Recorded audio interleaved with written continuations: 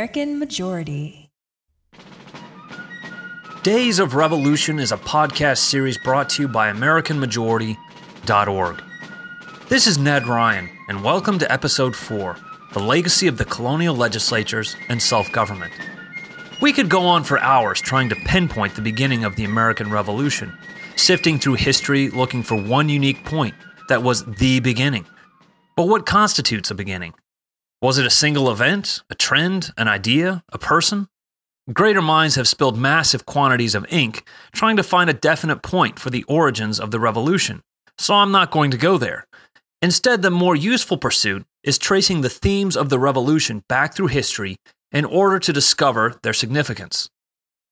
One of the themes of the revolution was the idea of independent self-government, a theme inextricably linked to our political tradition even today. But the idea of self-government didn't just appear out of thin air in the early 1770s. The idea of self-government had been around in the American colonies for well over a century before the Revolution, because that's what the colonies were actually doing. 3,000 miles away from England, they were governing themselves. The colonists' desire to revolt in 1776 is much easier to understand if we keep in mind their almost total independence long before the parliamentary acts following the French and Indian War. In fact, as historian Clinton Rossiter writes, at the time of the Revolution, British North America was made up of 13 separate political communities, subject immediately or ultimately to the authority of the Crown, but enjoying in fact large powers of self-government. The colony's independence had been described as salutary self-neglect. It was unofficial, but it was a reality. Now, the 13 colonies had vastly diverse histories, as you've hopefully gleaned from the previous podcasts. And it is impossible to cover each one's self-government individually in a single podcast. Instead, I want to look at a few influential colonies and some themes that generally applied to all 13 of them. Hopefully, this will help construct a compelling argument for why knowing the tradition of self-government and the colonial legislatures is essential to understanding the colonial experience and the American Revolution. Colonial government began in 1619 with the Virginia House of Burgesses, the first legislative body in the New World. The Jamestown colony, founded in 1607, quickly outgrew its initial governmental structure controlled by colonial officials appointed by the London Company, such as John Smith and Christopher Newport. The London Company realized after several years that it needed to end the monopoly on land ownership, and instead of the colonists being sharecroppers, the land must be available for private ownership because it would lead to more private investment into the land. As more and more colonists bought land and moved beyond the borders of Jamestown, and the colony, of course, grew into a series of settlements, a system was needed that would encompass a larger area and maintain authority over it. So the Virginia Company, underneath the London Company, encouraged the colonial governor at the time, Sir George Yeardley, to facilitate elections for representatives of the boroughs cropping up alongside the James River. Thus the name, the House of Burgesses, which means freemen or representative of a borough. In 1619, Yeardley had elections, with land-owning males over the age of 17 allowed to vote, and called for representatives from those 11 boroughs adjacent to the James River. On July 30th, 1619, the original 22 members of the House of Burgesses met for the first time in Jamestown, becoming the first locally elected legislative body in the American colonies. In 1699, the House of Burgesses was moved to Middle Plantation, which was later called Williamsburg. Soon after, in 1631, the Puritans of the Massachusetts Bay Colony agreed on a brief set of rules for elections in their own town hall-style colonial government. These rules stated that any free man would be eligible to vote for governor, and that these free men who voted must be members of a church. Laws were made on a yearly basis at a meeting of a town hall where all free men were allowed to speak and vote.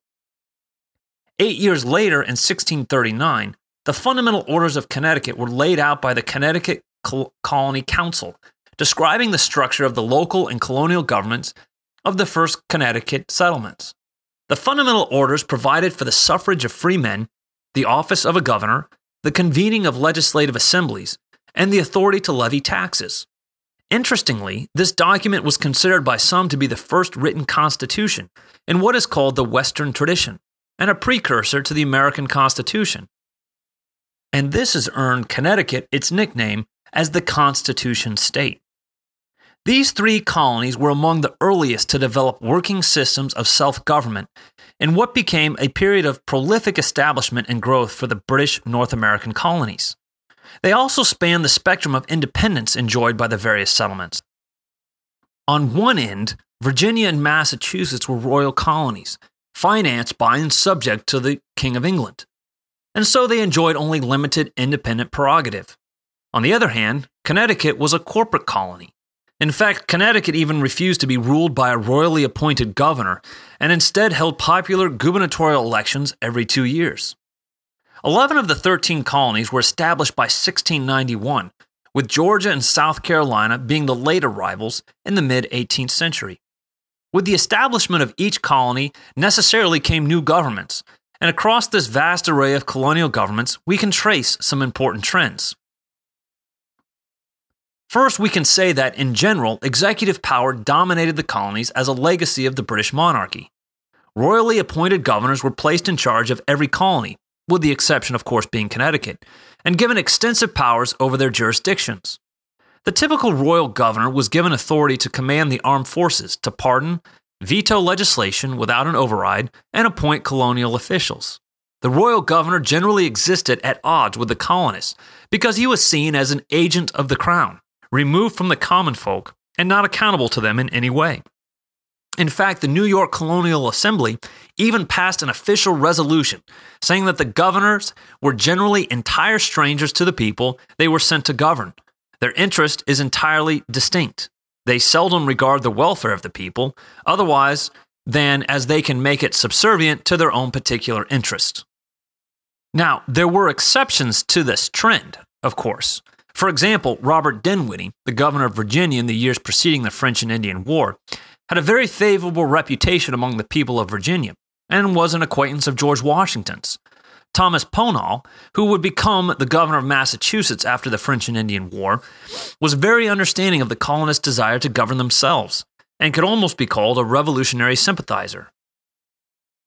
Even Thomas Hutchinson in Massachusetts, who was a prominent loyalist, was a good friend of Benjamin Franklin's and was generally popular among the people of Massachusetts while he was governor of the colony.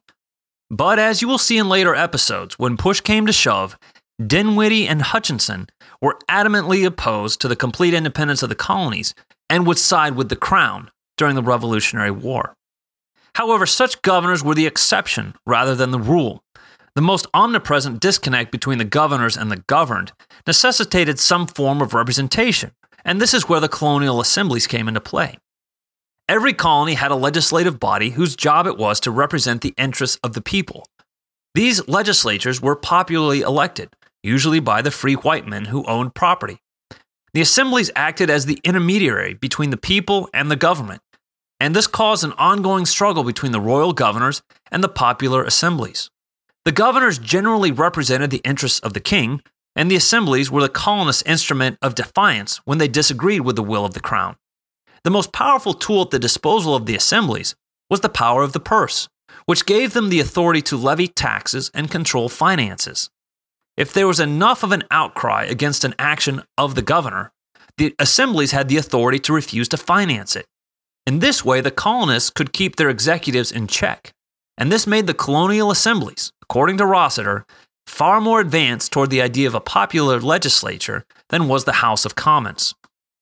Another component of a typical colonial government was the council, which was a small body of officials who usually accomplished multiple tasks. The council would act as the upper house of the legislature, the highest court of appeals, the governor's cabinet, or any combination of those roles. Usually made up of 12 or so prominent, well-to-do gentlemen, the councils were sometimes elected and sometimes appointed, but they were generally further removed from the common colonists than the colonial assembly. Now, I only mention the courts briefly because the colonial courts had little in common with each other. They all practiced some variant of English common law, and the colonies of the North tended to rely on a good deal of biblical principles in the application of their laws. However, the court systems of each of the colonies were quite different in formation, power, and principle. Nonetheless, we know that there were systems of law enforcement and justice at work in the colonies, just each was based on unique principles. Now, this is a basic summary of government at the colonial level. There are far more details that should be covered in such a broad study, but for the sake of time, I want to move on to a different aspect of colonial politics: the local governments.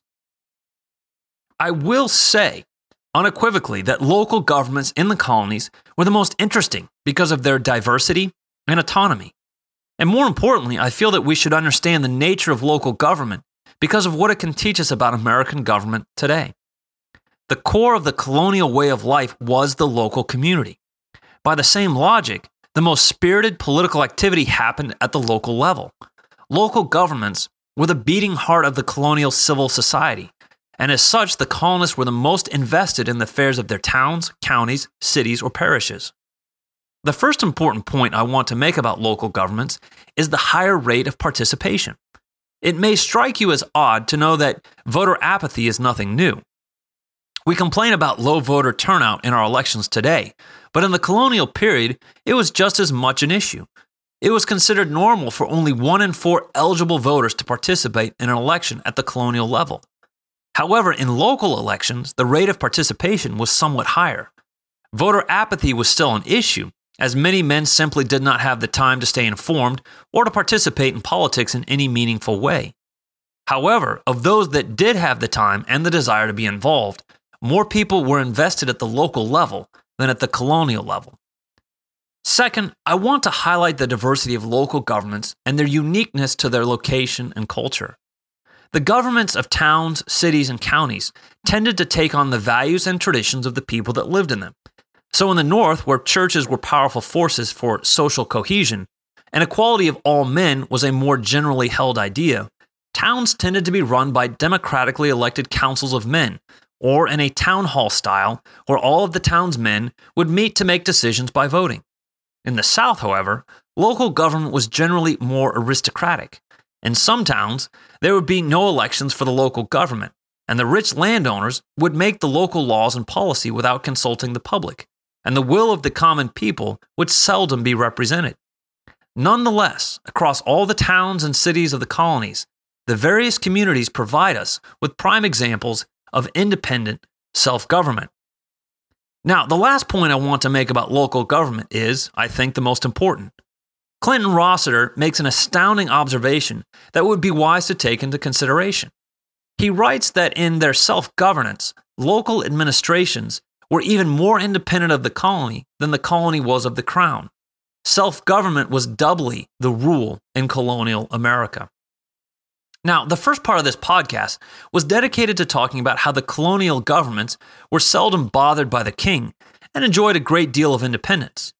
Keeping that in mind, how significant is it that the local governments had even more independence from the colonial governments? The Founding Fathers celebrated localized self-government because of the degree to which personal connections played a role.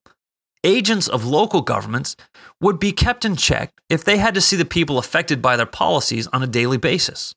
In a local system, more people have a direct stake in the government's affairs, so they are more likely to be involved in the community and public life, benefiting the civil society. I could go on and on about the advantages of localized government, but the point I'm trying to get across is that power was as decentralized during the colonial period as it has ever been in North America.